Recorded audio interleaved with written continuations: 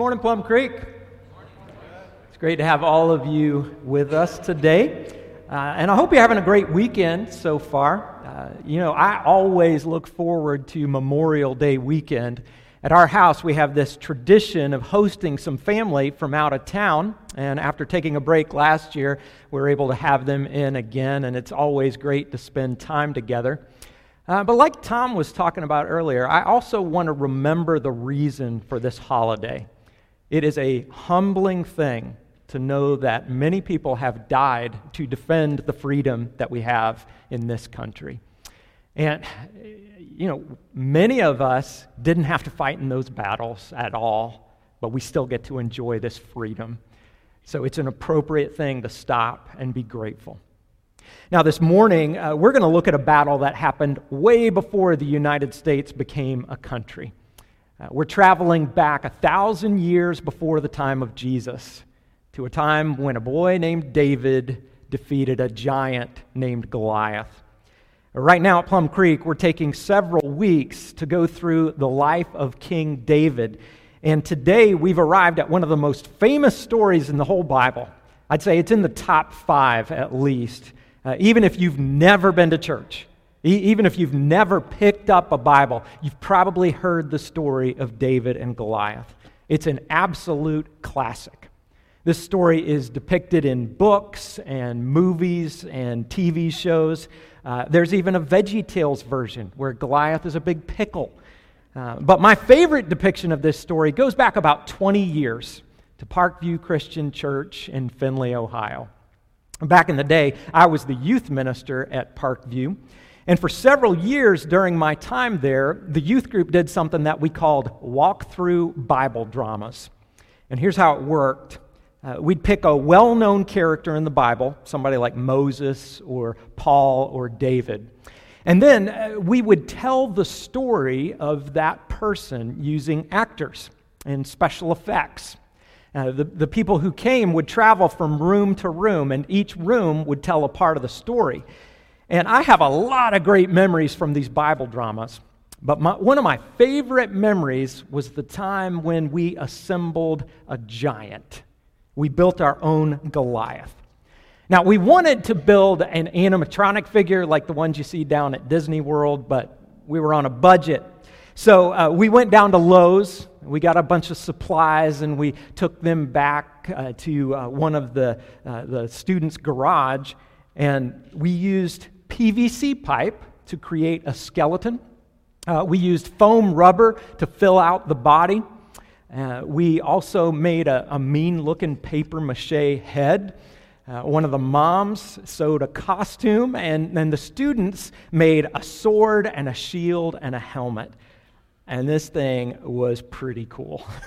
I tried to find a photo of Goliath in all of his glory, but the best one I found was pretty blurry. It still gives you an idea, though. This figure was over 8 feet tall, I think, and the cool thing was that he actually moved. Goliath was in front of a curtain, but behind that curtain were several students operating the figure. You'd have one student wearing a harness, and he'd be holding Goliath up. And then others would be operating the arms. There were cables that went through the PVC arms, and they could pull on those cables and make the sword and the shield go up and down. And then when you combined that with our pre-recorded giant voice and the soundtrack from Braveheart playing in the background, it was all pretty intimidating. Now, our David was just a kid. He was probably about 7th grade, and he was tiny next to our Goliath. But just like the Bible story, right on cue, David stood and he walked up to Goliath and he slung a stone, hit him right in the forehead, and then some of the kids behind the curtain lowered the giant down to the ground, and the battle was won. It was this very cool moment. And part of the reason this was so cool was because of the story itself.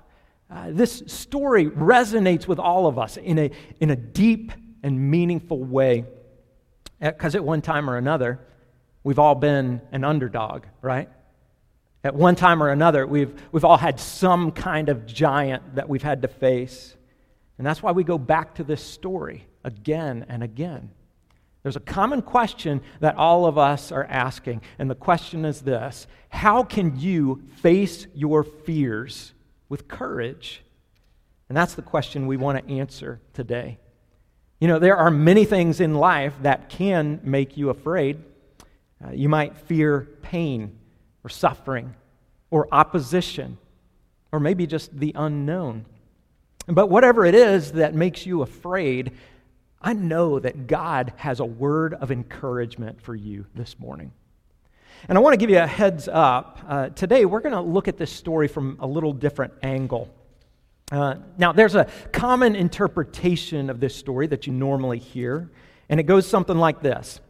David is an example for us to follow. He's an inspiration because he's this underdog up against a terrible enemy. The odds are against him, but none of that bothers him. He goes into the battle with unwavering courage and a strong faith in God, and he wins the victory. So the interpretation that we normally hear is that you and I should be more like David. We should face our fears with courage, and God will help us defeat the giant, whatever that giant may be. Now, I'm not here to criticize that particular interpretation, but I do think we can look at this story on a deeper level. You see, we need to be wise in the way that we interpret Bible stories. When some famous Bible hero says something or does something, that's not always an example for us to follow.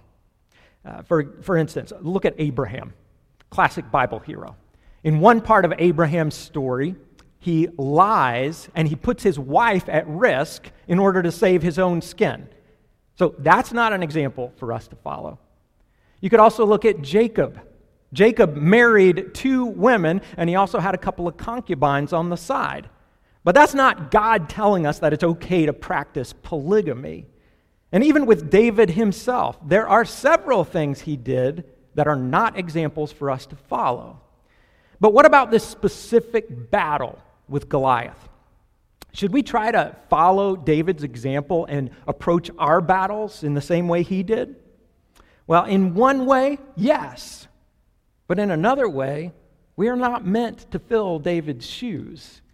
And I know that might sound a little strange, but it's going to make more sense as we go along. And before I continue, I have to say that I am indebted to a preacher named Tim Keller.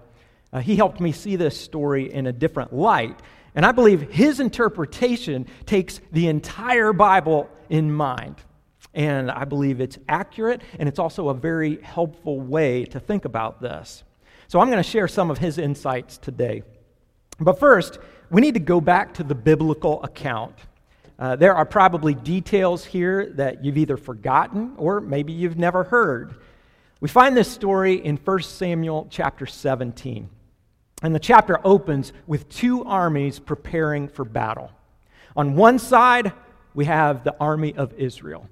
These are the military forces of God's chosen people. And they're led by King Saul, the first king in Israel's history. On the other side, we have the Philistines. And in this part of the Bible, the Philistines are often the bad guys.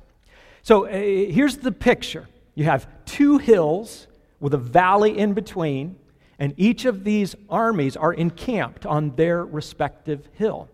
And that's when we get to 1 Samuel 17, verse 4. That verse says, "A champion named Goliath, who was from Gath, came out of the Philistine camp."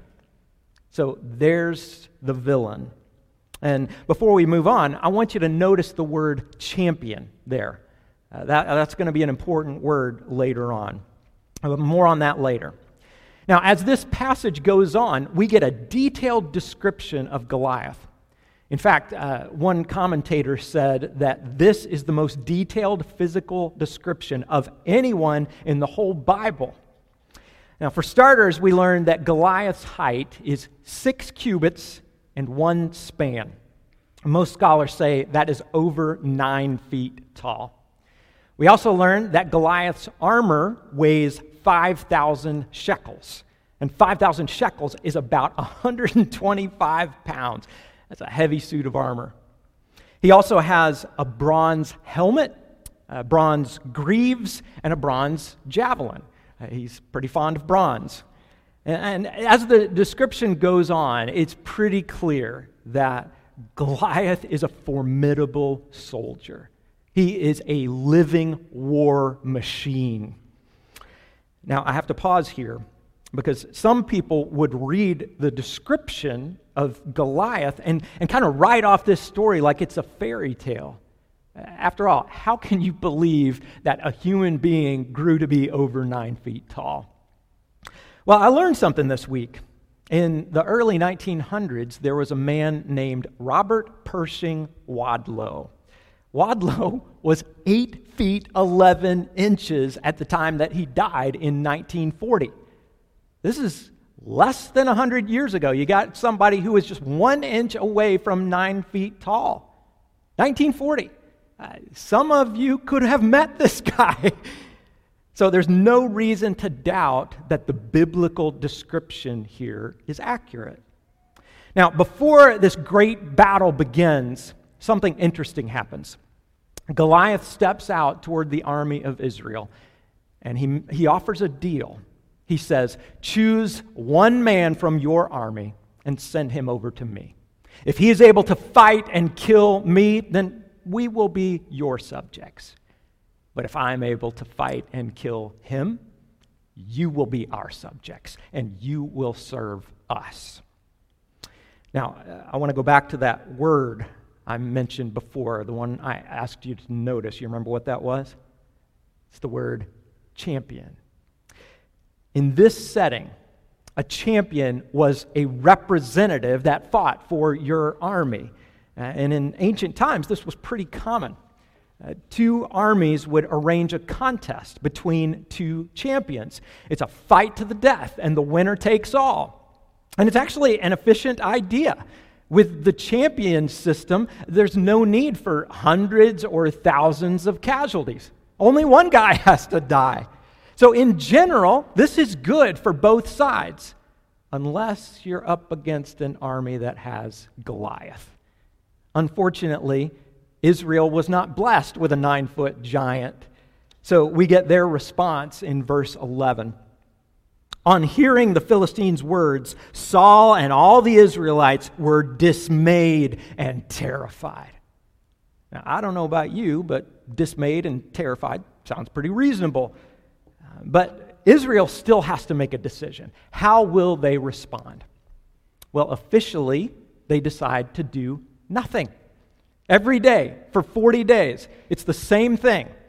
Goliath comes out in the morning and he taunts and challenges the army of Israel. He takes a break in the afternoon and then he comes back in the evening for one more performance. Now, it looks like this could go on indefinitely, but then another character shows up. You know who I'm talking about, right? It's our boy David. And David is too young to join the army, but he is old enough to go out to the front lines and deliver some snacks to the boys. So Jesse, David's father, sends David up, and he loads him down with bread and cheese. To be specific, 10 cheeses. For some reason, that caught my attention this week, because I like cheese. But anyway, when David reaches the army, he hears some kind of commotion among the soldiers. So he drops off the food and he runs over just in time to hear one of Goliath's typical speeches. David is shocked.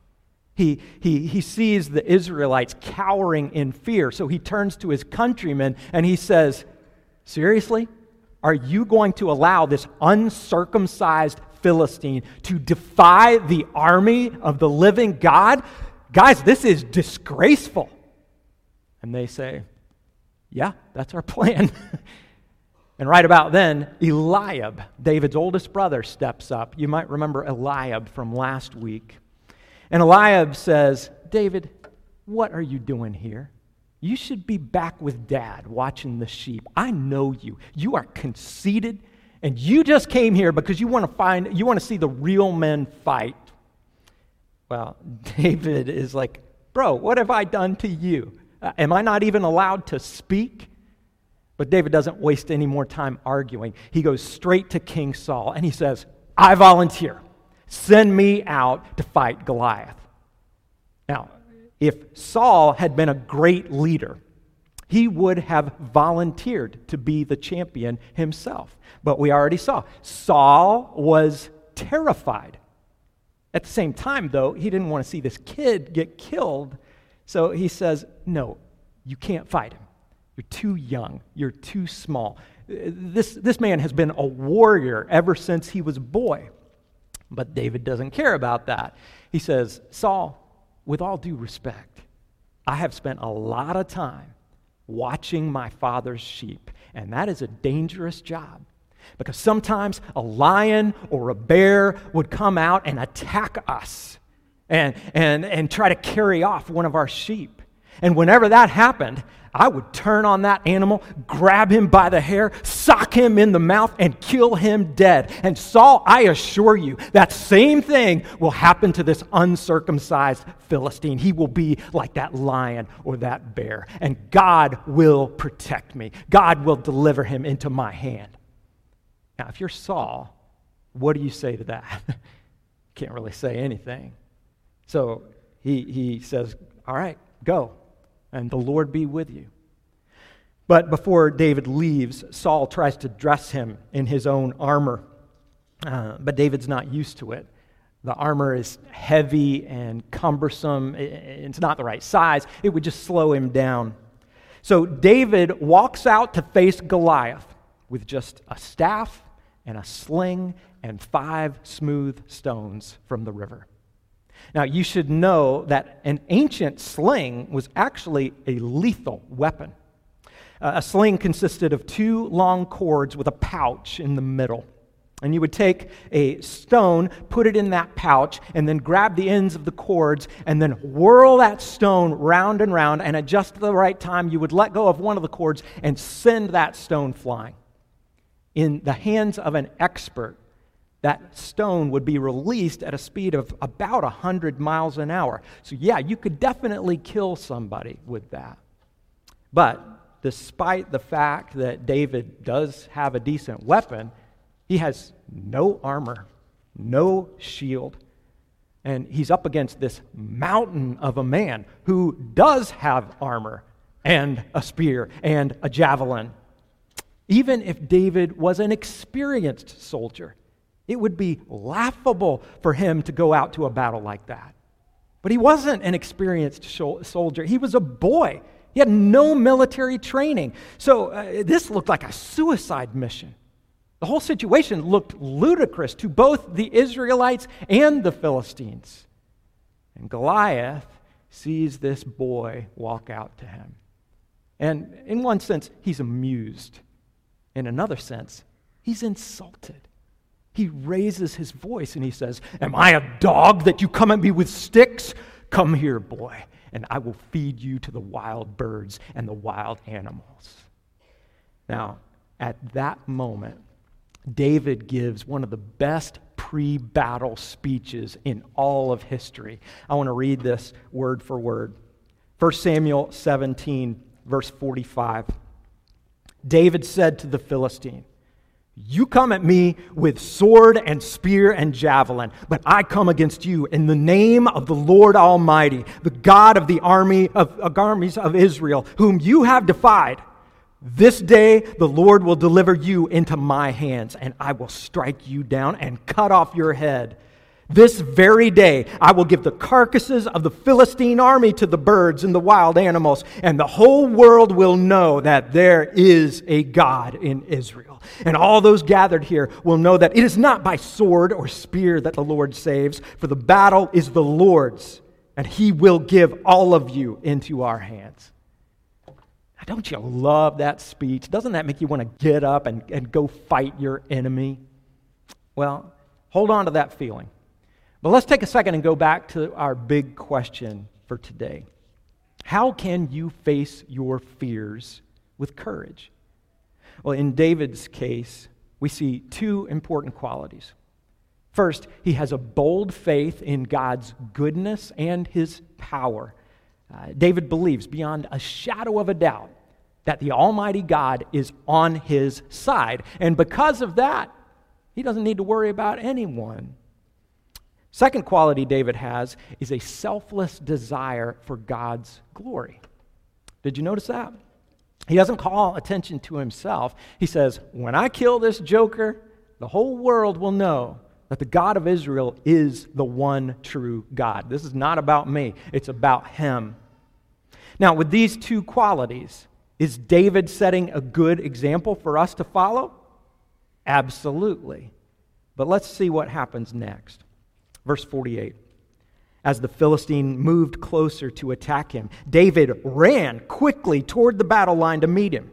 And reaching into his bag and taking out a stone, he slung it and struck the Philistine on the forehead. The stone sank into his forehead, and he fell face down on the ground. And just like that, the battle is over.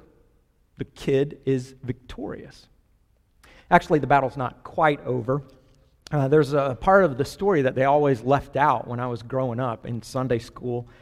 In the movies, when everybody thinks the bad guy is dead, and then all of a sudden he comes back and he scares the pants off of you.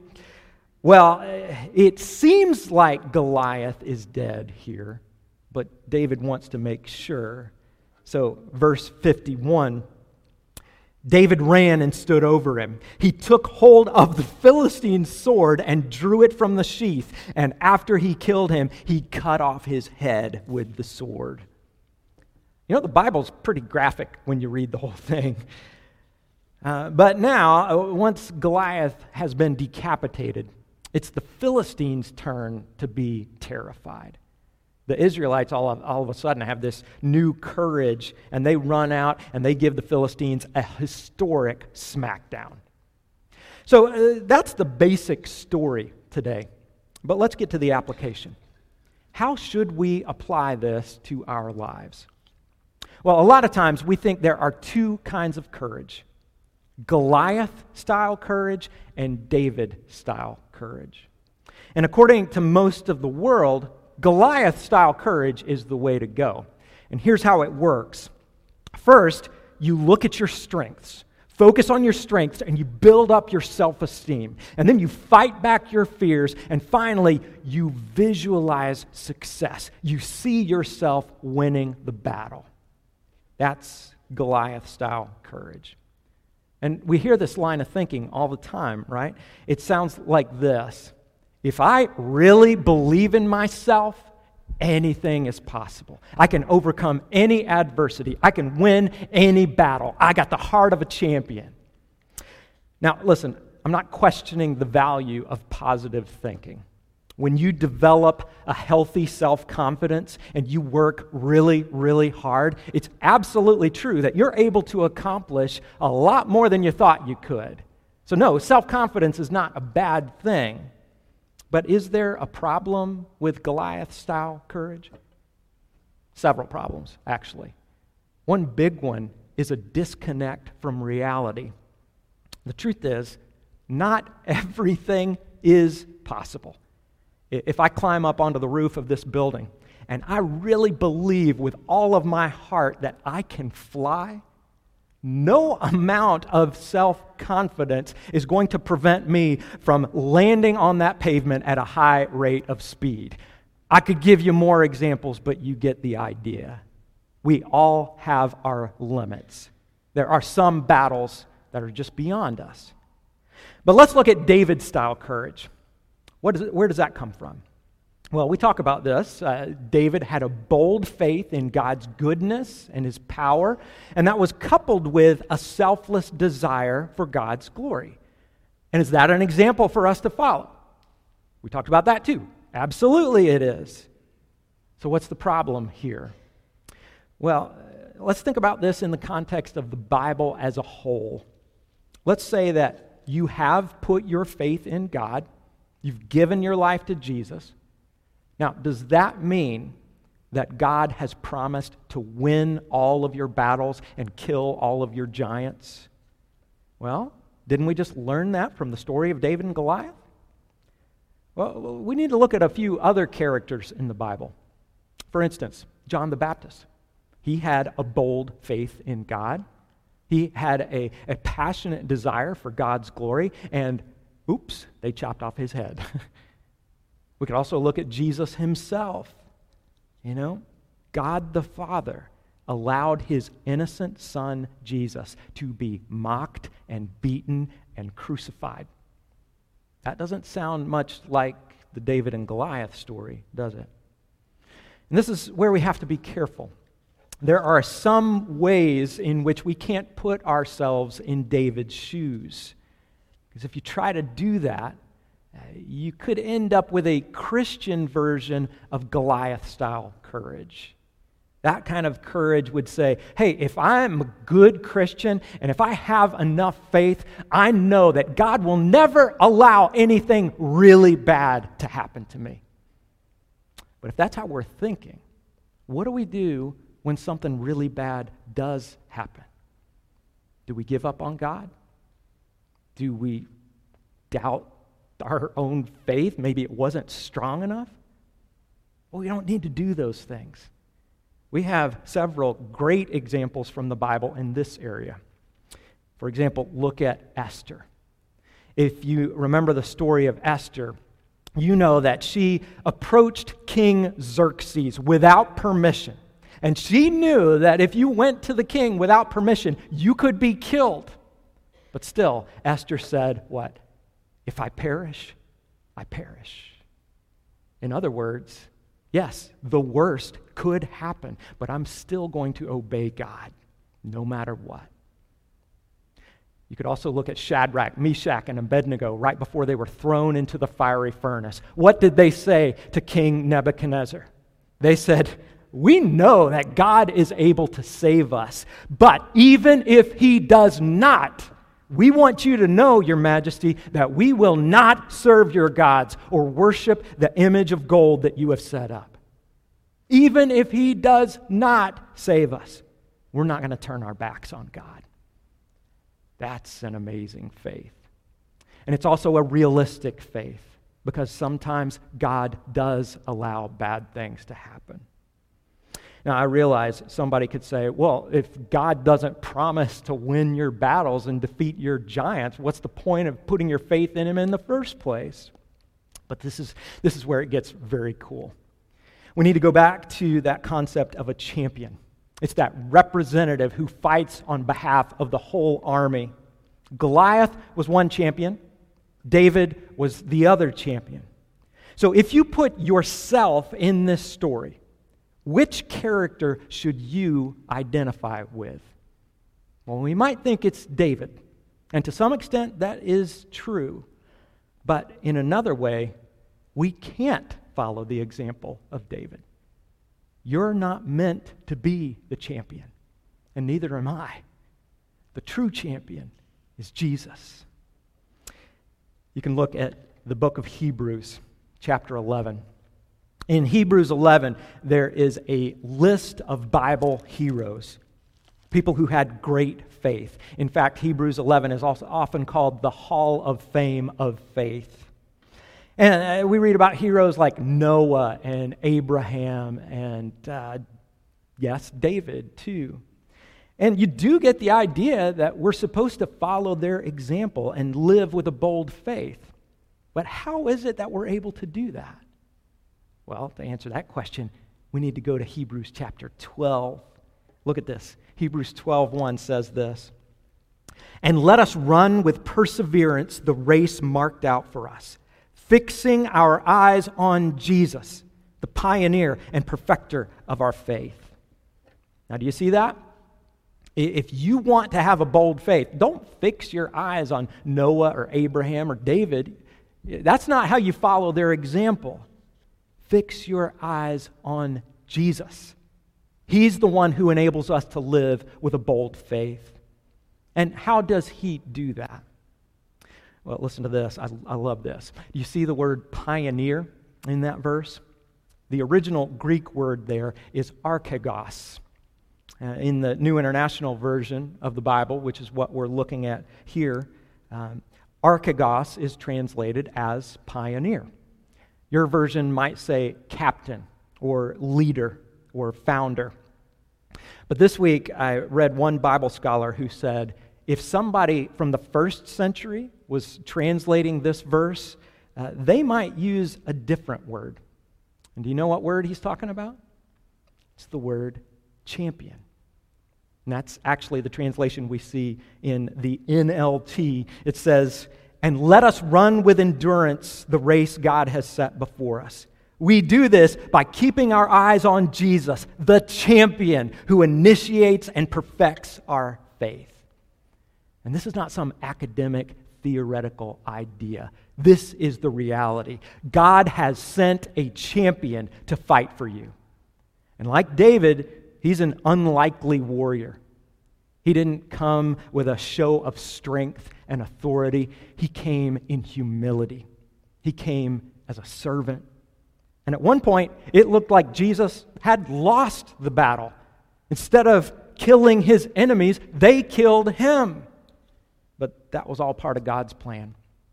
The crucifixion was necessary because Jesus came to take our place and pay the penalty of death that we deserve to pay because of our sin. So yes, in the short run, the crucifixion looked like defeat, but that wasn't the end of the story. On Sunday morning, Jesus rose from the dead. He walked out of the grave, and he proved that he has the power to win any battle that you and I could ever face. So one more time, think about the story of David and Goliath. Where do you put yourself in that story? Who should you identify with? At the end of the day, you and I are like the Israelites, off to the side, with our knees knocking in fear. We need a champion to go out and fight for us. Jesus is that champion. And when you put your trust in him, you can be confident that sooner or later, victory is coming. Now, there will still be days when you are afraid. There will be days when you encounter something that looks like defeat on the surface. But make no mistake, the resurrection of Jesus is a preview of your resurrection. One day, you will see the ultimate victory. And on that day, all glory belongs to him. So how do we wrap this up? When you are facing a giant, can you trust in God? You bet you can. And will he help you overcome your fear? Absolutely. And will he give you victory? Yes. But it may not always be the victory you were looking for. You may actually lose your job. Your spouse may refuse to reconcile. Your health may get worse instead of better. And then eventually, you'll have to face death itself. Now, sometimes we do get the short-term victory we want. God can do that, and he often does. But in some cases, we have to wait until that ultimate victory. This is one more truth that we see in Hebrews. In Hebrews 10:36, we read this: patient endurance is what you need now, so that you will continue to do God's will. Then you will receive all that he has promised. So let's go back and add one last item to that list of how we can face our fears with courage. First, we need a bold faith in God's goodness and power. Second, we need a selfless desire for God's glory. But then we also need a patient endurance until the ultimate victory through Jesus. In fact, all three of these things come from fixing our eyes on Jesus, our leader, our captain, our champion. So do you need courage today? There's a good chance you do. Because at one time or another, we all get short on courage. But it's an amazing thing. The more we look to Jesus as our champion and our hero, the more heroic we can become. Let's pray. Father, we know that you are good. We know that you are powerful. You're all-powerful, omnipotent. Sometimes, Lord, we are afraid.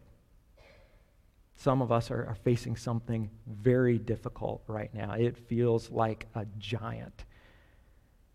But Lord, help us to turn to you, to trust in you with a bold faith, to know that your glory is what we were made for, to worship you. And Lord, however that needs to happen, even if that means we go through some difficult things, Lord, help us to do that. Help us to have a patience, an endurance, a perseverance until that ultimate victory. I pray this in Jesus' name. Amen.